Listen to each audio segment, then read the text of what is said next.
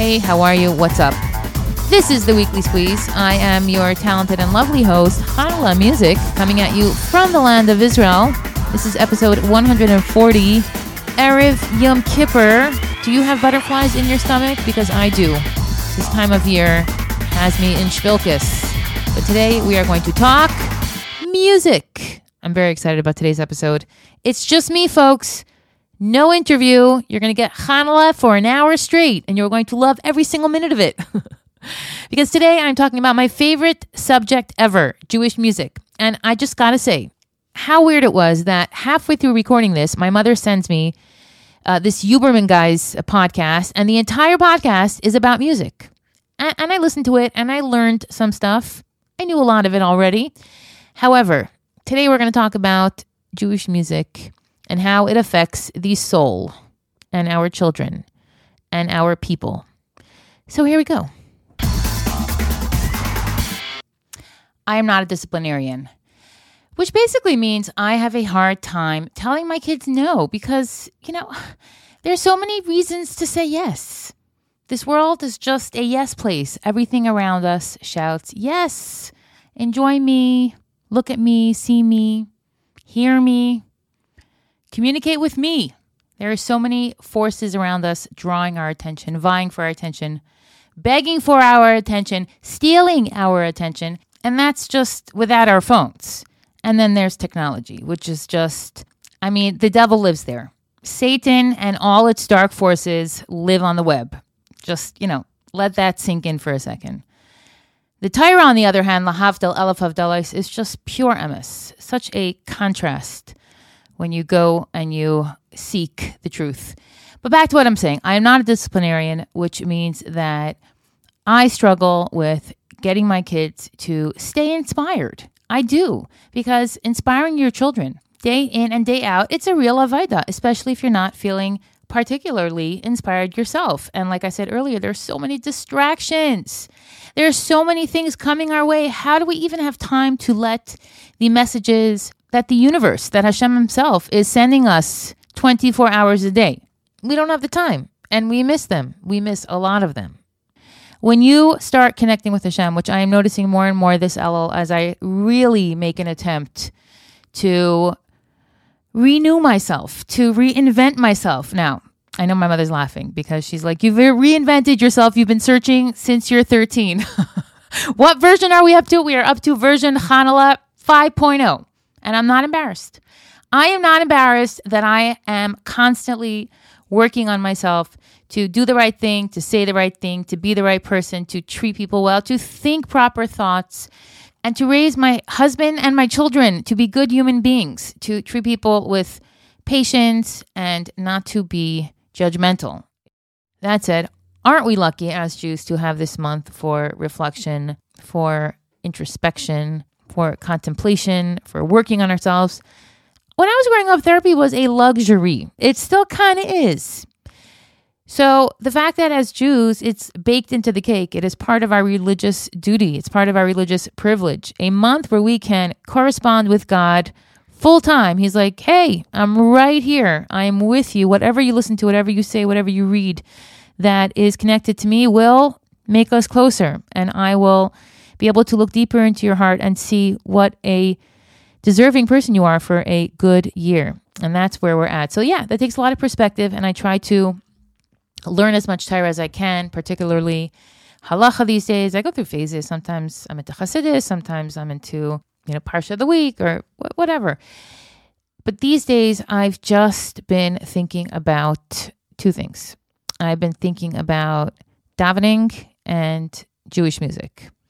Because those two things, in my mind, are the experiences that made my childhood so Jewish, so particularly Jewish. The singing and the davening. And that's what I remember. I remember singing Baruch Shamar in school. I remember Farbrengens with the Hasidim dancing. I remember the Nigunim my grandfather sang. I remember the Tzlov Zemer Miami Boys Choir. I remember the Jewish videos we watched. And, we didn't have that kind of access to music when we were little kids. Music was precious. We didn't have it on our phones. It wasn't always streaming. We would have to call the radio station to request a song if we wanted to hear it, and we didn't have the album. Think about that for a second. You're like, I'm going to drive to my friend's house so I can hear that song that she played in the car 2 weeks ago, or that we heard on the radio, rather. So music is precious and it's meaningful. And I grew up experiencing my Yiddishkeit through a lens of music. And music, of course, especially when you're Chassidish, it's integral when you daven. So for me, davening has always been something joyful when I'm singing and when I'm davening in shul. I mean, what is more joyous? What is more pleasurable? What is more enjoyable than standing in a room full of Yidden, Jews with their hearts towards Hashem, praying and singing and praising His name, and doing it together, unanimously, without any doubts, without any suffix. Hashem is our King. That's it. Hashem is our King, and we sing it, and we shuckle it, and we cry it, and we yearn it, and the feelings that go through you when you are part of a Yom Tif minyan, a Shabbos minyan, is just so delightful. It's so delightful, and you recognize how cherished these tunes are, and how important they are to how we serve Hashem, and how we get turned on to spirituality. And that feeling that you feel in shul, you can't feel that at home. Sometimes it feels like you're in shul, you're being all Jewish, you're being all inspired, your neshama's ablaze, and then you just go back to chol, to weekday, and that kind of spirituality, that tingly feeling like, yes, this is real, this is emes, I'm connected to it, it kind of just fades real quick. Which is why it's so amazing the way Yiddishkeit works, that we have this month where not only do we do all this inner work, but we also project through music our relationship with Hashem. And of course, davening is mandatory. I mean, going to a minyan is a man's obligation, right? So you go to shul and you get inspired and you sing and you connect, but then how do you maintain it? How do you retain it throughout the year? So you're probably thinking, you just keep doing mitzvahs. You just keep doing mitzvahs. But for most of us, mitzvahs are just a lot of things we have to do. We have to get up and wash Nagavasar immediately. We have to say Berachas HaShachar before we eat. We have to wash for bread. We have to bench after bread. We have to say the Bracha V'Tzitzis. It goes on and on. Every single second of our days, we can and should be engaged in some mitzvah, one or the other. I mean, you could just think mitzvahs. It's marvelous. However, how do we stay excited? How do we stay with that high that we had in shul? And I figured it out. I mean, I knew this all along, but the answer is music. The answer is music.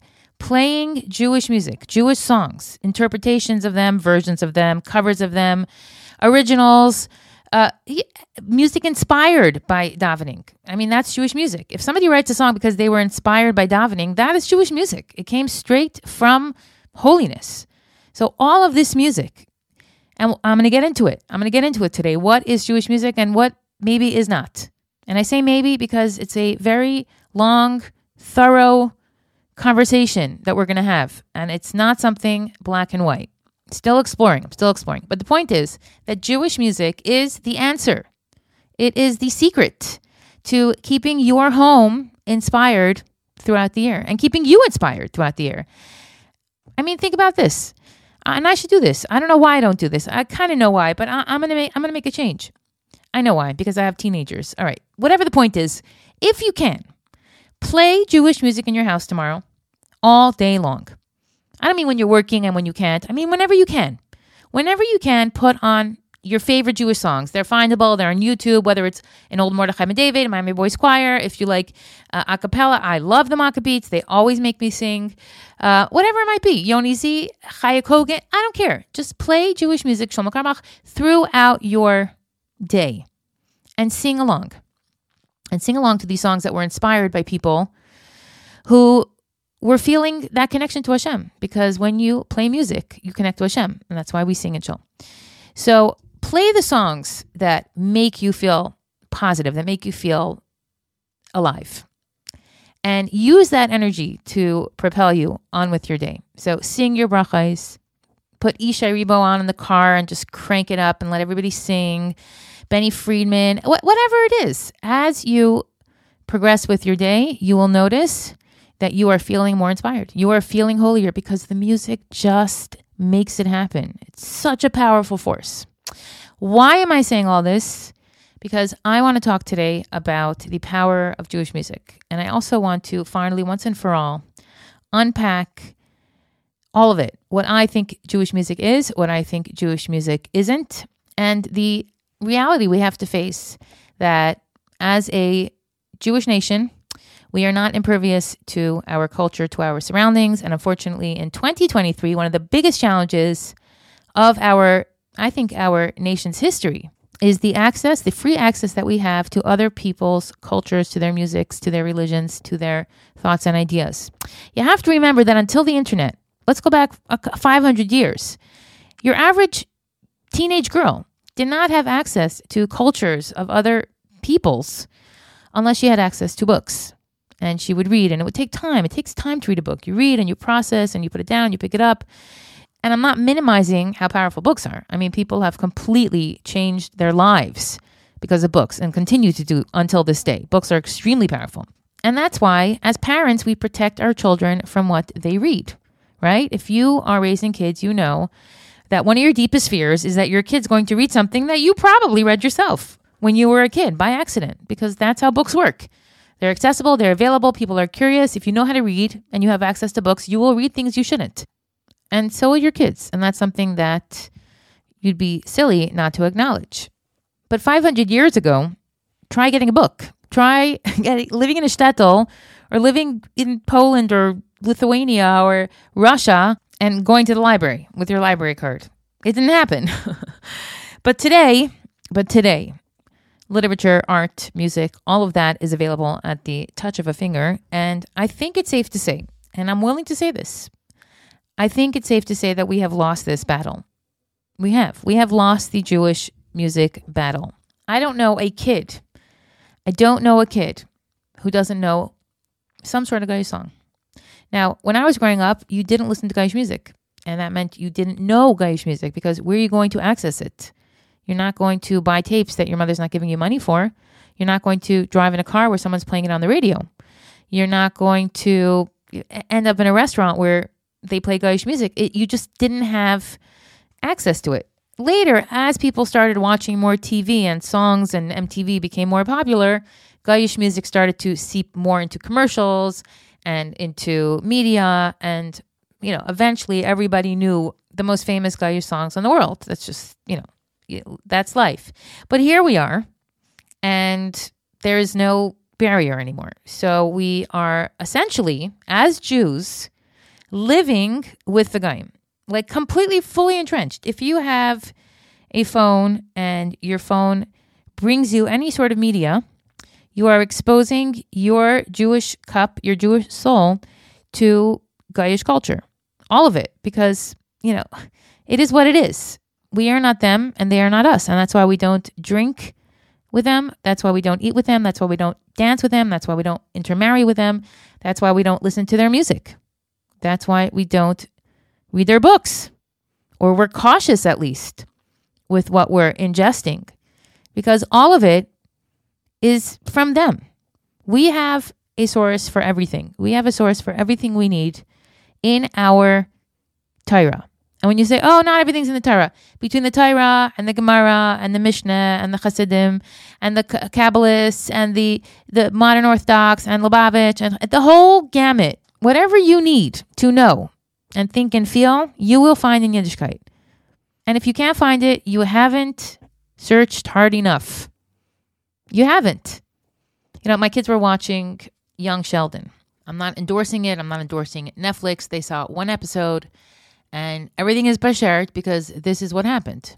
The show is based on The Big Bang Theory with Mayim Bialik. Okay. So Sheldon, the main character, the kid, he's going to Bible school or some sort of Bible competition, and he memorizes the whole Bible. And there's a part where he's arguing with another girl about religion. And he says, because he's a science kid, he's a brilliant kid, he has a tremendously high IQ. And he says, why do I have to argue that God exists? He's like, the burden of the proof is on you. You want to convince me that there's an invisible elephant in the room. So you prove it to me. And I look at my kids who just heard this and I thought, no, the burden of proof is on the scientists who have been spending the last forever digging and looking and magnifying and testing and mixing and consulting and discussing and making press releases and museums and dinosaurs and all that based on projections or, theories, ideas. I mean, look around at this beautiful world and tell me that there's not a God. The burden of proof is on them, I told my kids. We're surrounded by Hashem. He's everywhere. You can't miss him. And my kids agreed.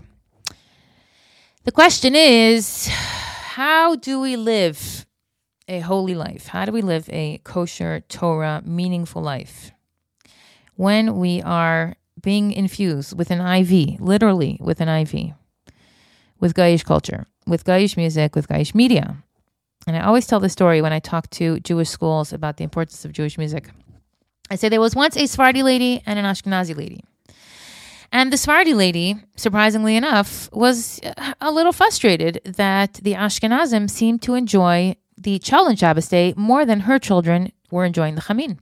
And she wanted to figure out why they were always oohing and eyeing around the pot when the mother opened up the lid. So she went across the street or to her neighbor and she said, "Listen, Geveret, why is everyone so excited about your Cholent?" So she says, "It's the kishke." She says, "It's the kishke? That's it? Okay, so I'll put a kishke into my Chamin." So she takes the recipe, goes to the butcher, gets a kishke. Now, mind you, kishke in paper is not really authentic kishke. The idea of kishke is that stuffing was put into the kishkes, the actual intestines of animals. You took the intestines and you stuff them with all the kishke ingredients and you put that in the pot. They ain't have these fancy parchment papers like we do in the modern world. You actually have to get a kishke. She had to get a kishke. So she brings it home and she puts the flour and the spices into the kishke and she twists it on both sides, puts it in the pot. They have a beautiful Friday night. They all wake up early and they're excited for lunch. And by early, I mean 10:30 because that's when Sephardim eat lunch. Yes, at 10:30. And I've been doing it since I got married and I personally love it. What do you want? I'm a morning person. I wake up hungry. In any case, they surround the pot, they lift the lid, they inhale, and everybody retches. The food is ruined. The food is ruined. Because the Sephardi lady, although she followed the exact instructions, the Ashkenazi woman took for granted that when you give a Sephardi woman instructions, she follows them to the letter of the law, especially if they're for a recipe, and she forgot to tell her to clean out the kishke. So basically, she took an animal intestine. Do you know what goes through intestines of an animal? And she just stuffed it and put it into the pot. And when it cooked, it smelled terrible. What's the nimshal? The nimshal is that you can have all the right ingredients, but if the environment stinks, everything is going to smell. You're going to ruin everything. And that's how I feel about Goyish music. That's how I feel, especially because Jewish music that's inspired by spirituality, by Hashem, by devotion to the one above, that is soul music. And everything else is just secular culture. Secular culture, or worse, spirituality that was born from Kaya Chatuma. And that's very, very dangerous and powerful and bad. And it makes everything stink. It just does. No matter how beautiful a song is, no matter how awesome Frozen was, and it was great, and the songs are beautiful and they'll stand the test of time. And there are certain secular songs that are just, listen, I write music. I have listened to a lot of music in my life. I understand why people write it, how they write it, what it is, and how it impacts people. And I will tell you that if you are not careful, and if you just have a diet that is unfiltered and you allow anything in, you don't know what you are being exposed to. You don't know what your soul is reacting to. And you don't know the spiritual damage it does. And I don't say that lightly, and I don't take it lightly because I have children. And my children, bless them, have schooled me. They have taught me that no matter how much I beg, plead, or model, because I don't listen to Goyish music. I don't listen to Goyish music. Obviously, I hear it. I'll sing it once in a while, but I don't actively ever put on Goyish music. I listen to Israeli music, which we'll talk about. And I listen to songs that, I seek out specifically because I feel like I want to hear that. I'm very careful and snobby about what I listen to. Let's put it that way, about what I feel and who makes me feel what. So it's very distressing to me that my children don't have that sensitivity anymore. And how could they? How could they? Think about it. If your kid is living in the modern world, they are being exposed to Goyish music because it's everywhere. It's everywhere because everyone has easy access to it. So what do we do? What do we do? How do we continue to bring that spiritual high from Elul into our lives throughout the year while being reasonable about the things that are happening all around us? You can't avoid it. It is what it is. A lot of things around us are just here and it looks like they're not going anywhere and we just have to accept them. And this is one of them and we have to talk about it. So when your child asks you if they can listen to this certain song because it's from a Disney movie and they just love it, what do you say? Or when your kid tells you, I cannot exercise to Jewish music, there's just not enough of it for what I'm doing, or I can't get into the zone with what's available or what there is. What do you say? What do you do? Or when your husband loves a certain song or your mother, whatever it might be. We're human. We're going to react to good music. We're going to struggle to turn it off. We're going to struggle to not play it over and over again, ad nauseum, and have it get stuck in our heads forever and have it trigger the same feeling we had the first time we heard it. It's remarkable. It's marvelous. It's magical how music can do that. So it's impossible. We're just going to be like, I'm going to refrain. I'm just going to avoid Goyish music. Obviously, there are people who are not into music. Okay, but even those of you who are not specifically into music, you know that music triggers you and moves you in a way that nothing really else does. So I'm just going to assume that all of us having a human experience are enjoying music on some level. So how do we avoid, how do we filter, how do we deal with the fact that we have lost this battle? Or have we? So I've been thinking about this. I have been giving this a lot of thought now, this month of Elul, more than ever. And because this is what I think about as Chanukah music, as somebody who loves music and gets music and writes music and shares music and sings it and performs it and so on and so forth. So hopefully you can appreciate what I bring to the table today as far as this Jewish music conversation goes. And hopefully together we will finally be able to put to rest a lot of different ideas and notions we have about what Jewish music is, what Jewish music isn't, and what kind of diet we should consume so that we don't end up stinking up our lives. Did you know that Hashem made herbs that can help balance your mood? That's right, and those herbs are all in Queen Tulsi.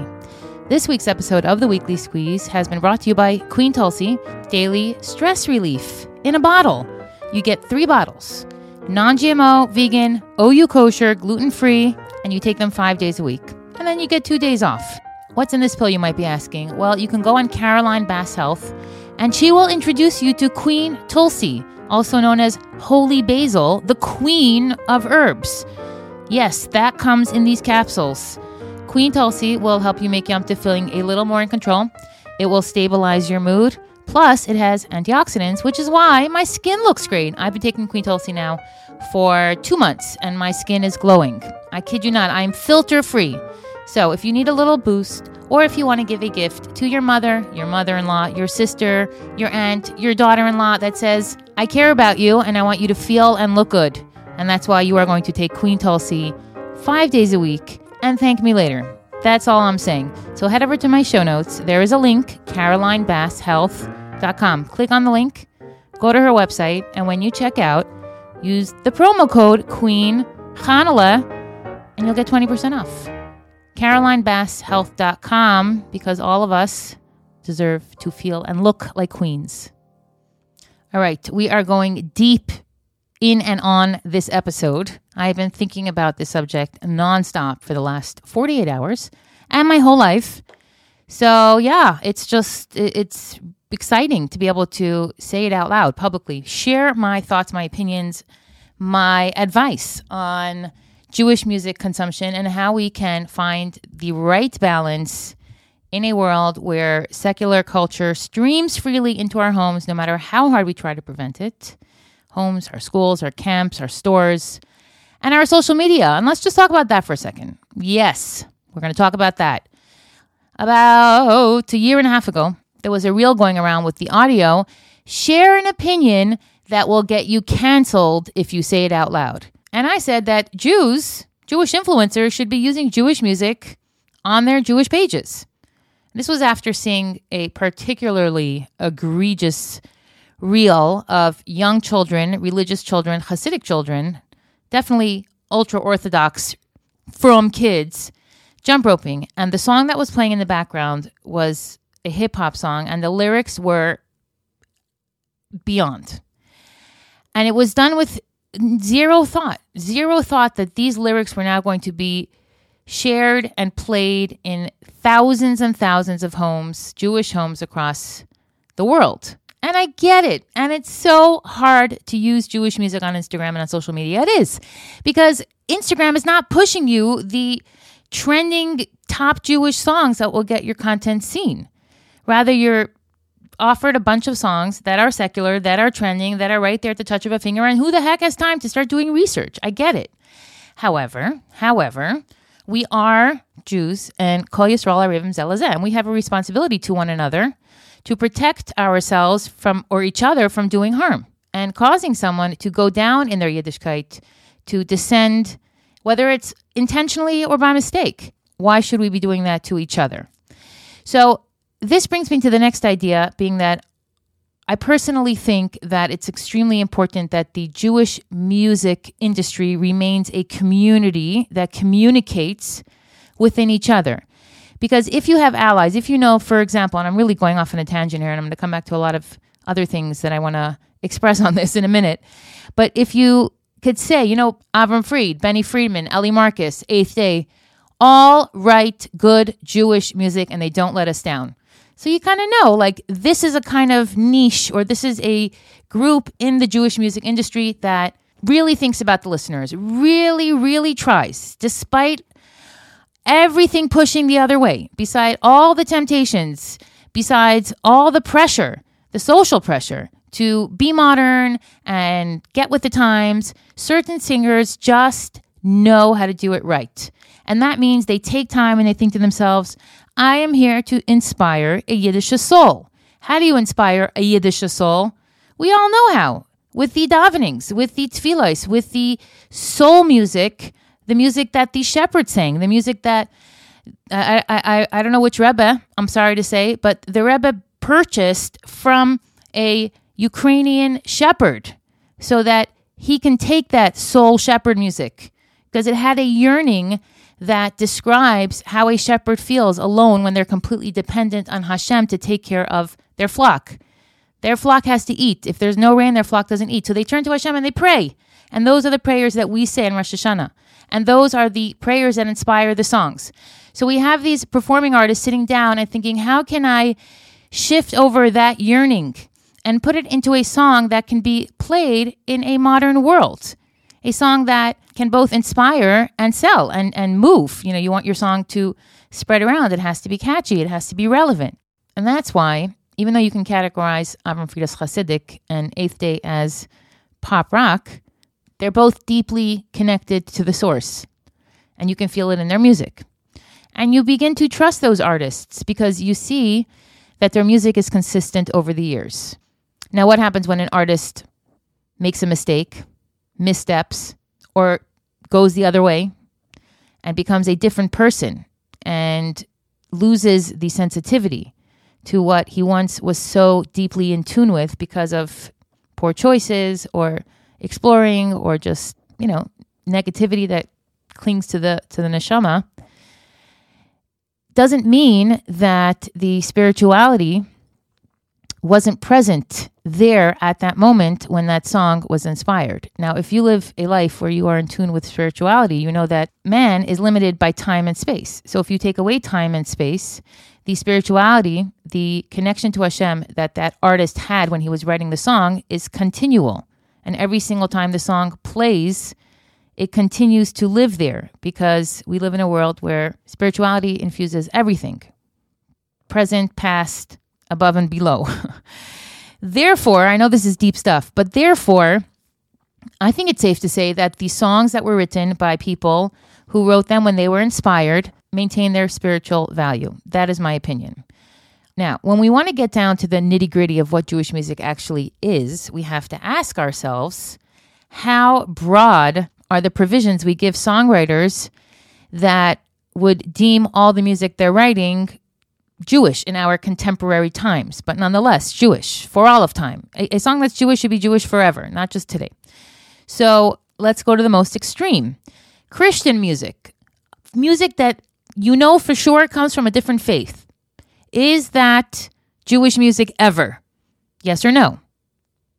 Now, if you said no, absolutely not, hang on there. Hang on there. Because as I said earlier, spirituality that is brought down from its source, from above, that's infused in a song will live in the song. That's if you believe. Now, a Christian song that is written by a person of faith who is writing the song specifically to inspire Christians to deepen their faith in Yashka, in Yeshu, in Jesus, may his name be erased. Well, that is very dangerous stuff for a Jew to be listening to. That is spiritual music that is completely usher to Jews. We stay as far away from the Trinity and from Catholicism and Protestantism and Christianity as we can. So to just play a song and be like, I'm going to sing this now, that's tough stuff. Now, I don't want to say been guilty, but I have done covers of secular songs over the years, including one faith song written by Leanne Womack. Now, at the time that I did the cover, and I'll tell you real quickly what it was, the song was called There Is a God, and she sings a country song about how beautiful the world is. And she just looks around the world and she's like flabbergasted. Obviously, there's a God, she sings.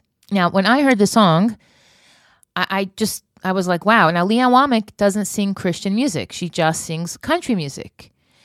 I did a little research. I didn't see that the song was connected to any faith groups, to any specific religion, and it didn't lend itself to the translation that it was written by somebody believing in a Christian God, but rather a God of the universe. So I changed the words from there is a God to that is Hashem. And I recorded it, and you can get it on Spotify, and it's beautiful. It's my husband's favorite cover of mine.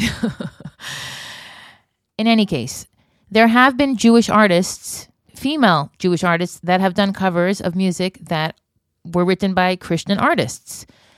And that's something to talk about, or that's something to, I would say, even avoid doing as an artist. However, and this is a caveat, when a singer takes a song and infuses their neshama into every note of that song. When I redo a song, I play every single note. I record every single harmony. By the time I am done producing the song, I am the song. I have connected to the words. I have poured my heart into the message.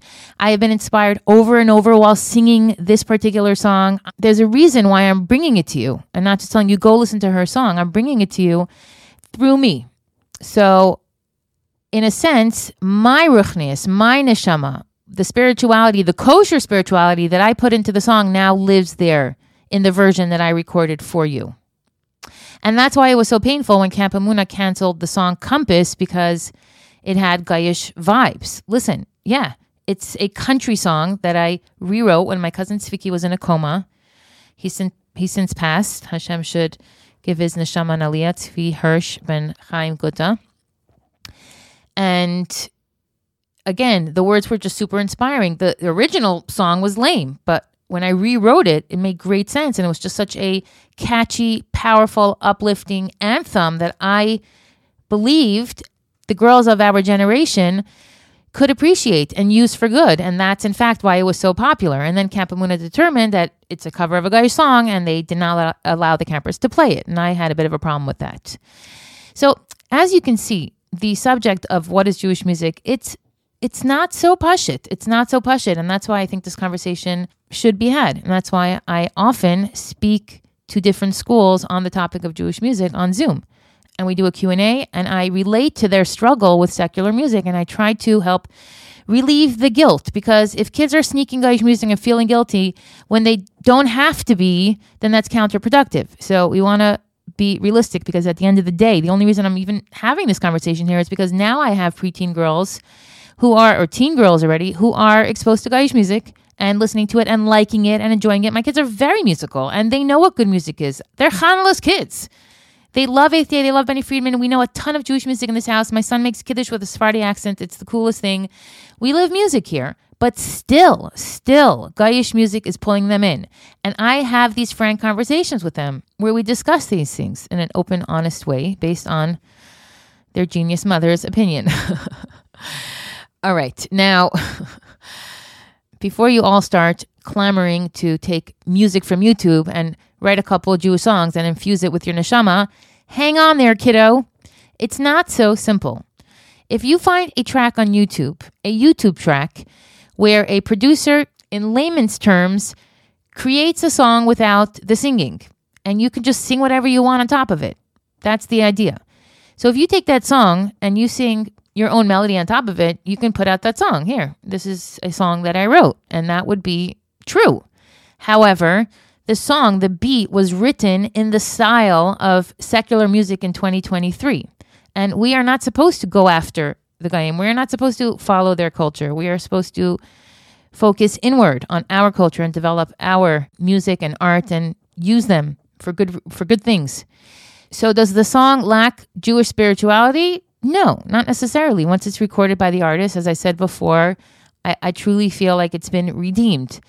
On the other hand, there is a responsibility of the artists, and this is what I was saying earlier, artists you can trust, to look for purer sources for their inspiration. If they're perusing on YouTube looking for beats, it sounds to me like they're not emotionally and musically developed enough to be writing Jewish music for the masses.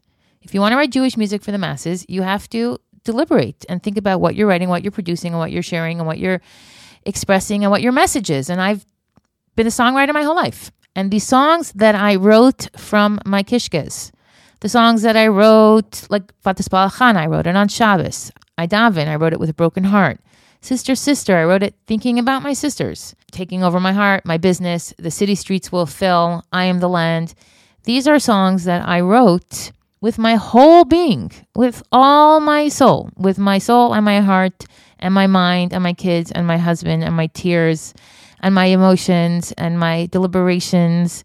They are me. They are completely me. And that's why, Baruch Hashem, those songs have resonated and continue to resonate with so many listeners. And yes, I'll put links in my show notes that you guys can check them out if you're thinking, what is she talking about? I'm an artist. I have a lot of songs. I am also a very successful podcast host. But back to the subject at hand. I want that in 100 years, in 500 years, when people look back and say, what were the Jews listening to in, the 2000s? Oh, they were listening to Chanukah. Let's have a look. And they look at my music, and my music captures the time, the place, the level, the connection that the Jews had with Yiddishkeit at that time. I'll be preserving something in history. Maybe it's something small, but at the same time, that's going to be my legacy. So when a singer puts out music, they should be thinking about their legacy, because music stands the test of time. It lives forever. And I know this because my great-grandmother, Sarah Simanovich, was a poet. And she used to write Yiddish poems and Hebrew poems, just light, simple, beautiful love songs, love sonnets about Judaism, about Yiddishkeit, about Am Yisrael. And they would be printed in the back of the Allgemeiner Journal. And I have a book here that was printed with all her little poems. I wish I knew Yiddish better, that I can sit and read them. But she was an artist, and her poems and her paintings are her legacy.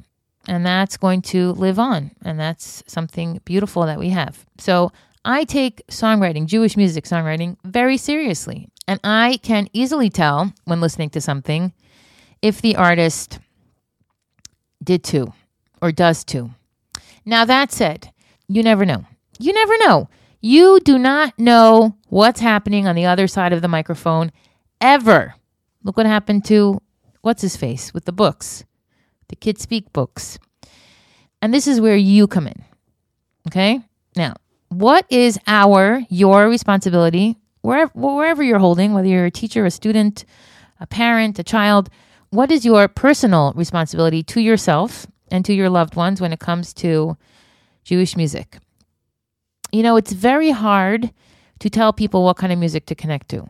If you've ever had your mother force you to listen to Waterloo more than once and tell you, what? You don't love ABBA? What? You don't love the band Bread? It's like, there's a band named Bread. I just didn't do it for me.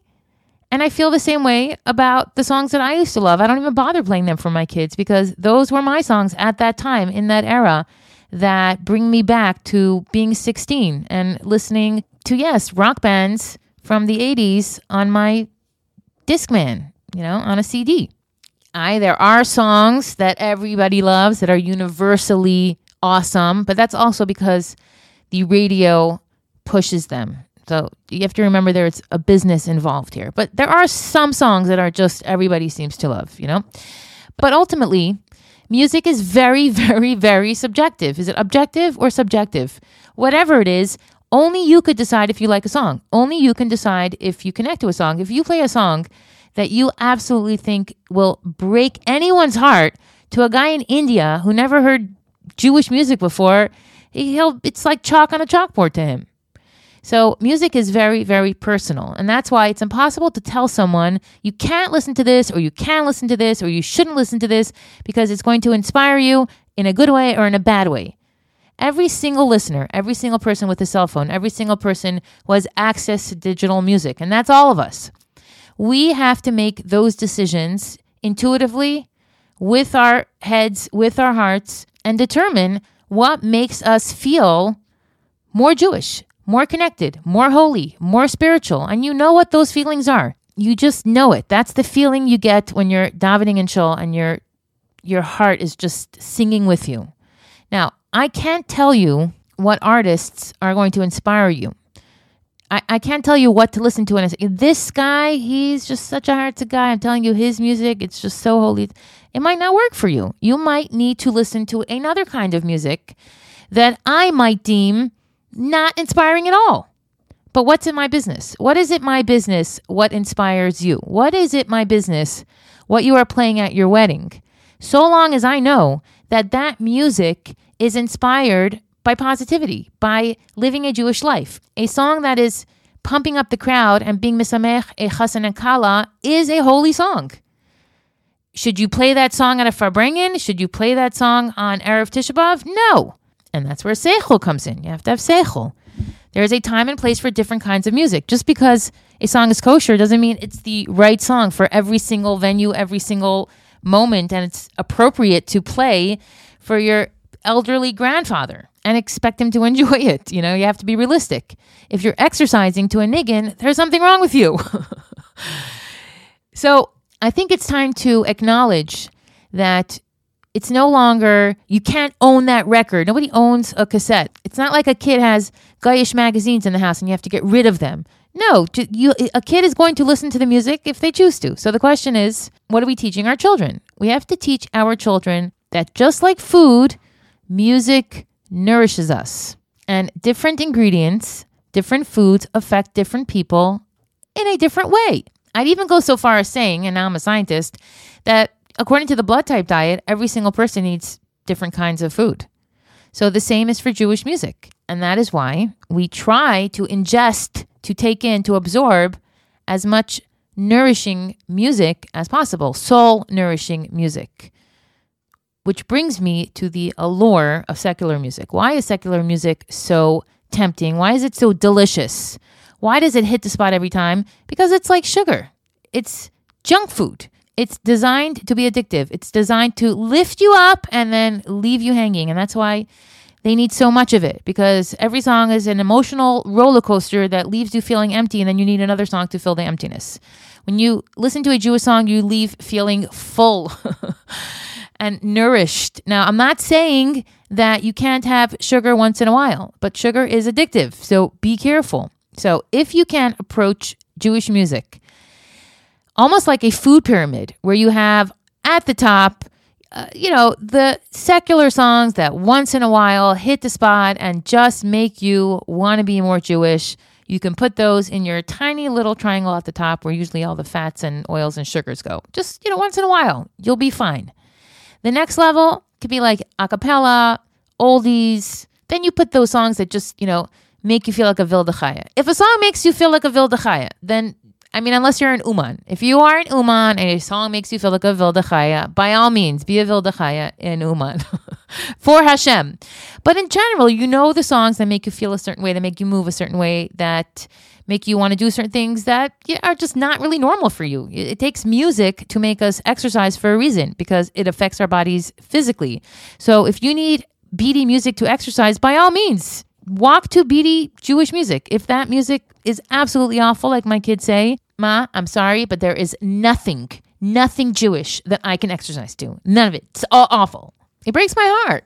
So we have to be realistic. But if a person is exercising and their serotonin is going up and they're going to be in a good mood and they're going to come home and they're going to be a better person, that music is not going to ruin them. That music is there as a tool. It's there as a generic tool to help that person exercise. Should you be listening to music that has horrible lyrics? Should you be listening to music that's explicit? No, just choose wisely. There's enough music out there that you don't have to be sucked in. You can make good choices. There's tons of choices out there, really. And for the record, most Disney songs were written by Jews. I know it's not really relevant in this conversation, but Alan Menken, he wrote The Little Mermaid. He wrote Beauty and the Beast. He wrote Aladdin. He's brilliant. He's Jewish. And yes, I tried to reach him and he didn't reply. So if anyone knows Alan Menken, send him my way. But yeah, it's not the end of the world if your kid knows a Frozen song. It's not the end of the world. Just like it's not the end of the world if your kid eats a fruit roll-up. Should you have fruit roll-ups in your house? Probably not. But I don't think it's the biggest Avera. It's like not number one on Hashem's agenda. Like, she listened to a Justin Bieber song. So I think the guilt has to go, and I think the conversation has to become, all right, listen, kids. I know we love this song because it reminds us of a trip we went on. We're going to sing it, and then we're going to get back to Jewish music because Jewish music is really what's better for us to take in and ingest. And yeah, do a little homework. Find some good tunes. And you know what? Stop complaining. And I have been a very big critic of Jewish music. But there's plenty of music to listen to. And if you haven't found, you are not looking hard enough. You're not. I love Israeli music. Yes, I turn them off halfway, unfortunately, too often when the lyrics start registering. But there's so many beautiful Israeli songs, like really soulful, great songs, female artists. There's so much to listen to. And anyways, how much time do you have in your day that you need to have a billion options? Believe me, you can put together a playlist that will keep you energized and inspired. The right songs at the right time. There are plenty of them on Spotify. And just play Jewish music and you'd be surprised. Play the oldies. Just, this is our culture. And although in Latin, culture comes from the word cultura, growing, cultivation, call this a coincidence, but culture is also kol Torah. Our culture is the Torah, and it's all in the Torah. That's my theory as far as the word goes. So as far as listening to music in your homes or deciding what to listen to, kind of go with that. Look at your Jewish music diet in a pyramid and just make good choices. That's what it's about, making good choices. Now, if you are a teacher, if you are Hanhala, if you run a Jewish organization, if you have employees running an Instagram account online, you can decide for them what music works for your school, for your business, for your camp. That is your prerogative. The same way we decide what hachsherim can be allowed into our shuls and schools, what the dress code is, and what the music code is. And the principal should be able to determine what the rules are as far as Jewish music goes. And if she's not sure, if he's not sure, you can consult with me. I'll do principal, administrative, Jewish music consulting. You can send me songs and be like, do you think this is a Jewish vibe? Do you think it's appropriate for camp? Or do you think we should say in our school, in our shul, in our camp, in our maisid, we're not playing this music. We're not playing these songs. You're entitled. What's wrong with that? But I don't think we should be running after people picking up their earpods and be like, what are you listening to?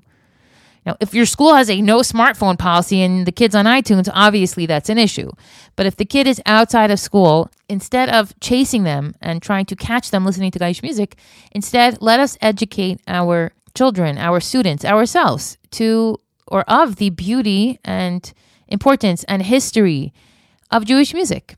and how it's such an important part of our service to Hashem. Now, I've been doing research on Zalman Schachter for an upcoming podcast episode with Rabbi Dolphin. And I'm watching his YouTube videos, and there he is, a chassid of the Frierdiker Rebbe, singing Nigunim with such earnesty before discussing his rather radical religious ideas, because he understood that he could perhaps analyze Torah and come up with a different variation to the way we do things. But to mess with a niggin, to not recognize the power of a niggin, to not connect to Hashem through a niggin, you'd have to be crazy. So, yeah, Jewish music, when done right, when used right, when enjoyed properly, is powerful stuff. And I am appreciative of the Jewish artists who continue to write and produce it, because last I checked, none of the Jewish singers own a yacht. The point is that it's Avodas Kodesh. You know, my grandfather once told me, somebody asked me, in front of my grandfather, Reb Leibel Mutchkin, Olav Shalom, why did you become a sheitel like your mother? So my grandfather said, because he was always very proud of my singing. He said, because Chanukah works with people's hearts, not their heads, their hearts. And that stuck with me. Jewish music is holy work.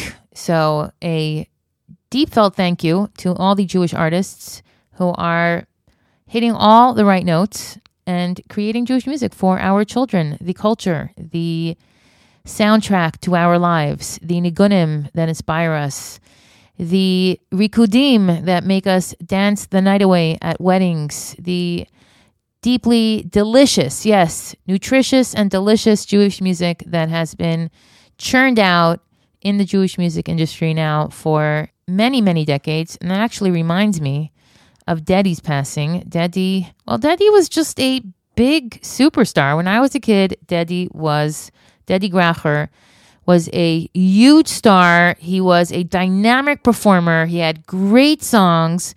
He was just super talented. He was on the Hask videos. He performed with Miami Boys Choir.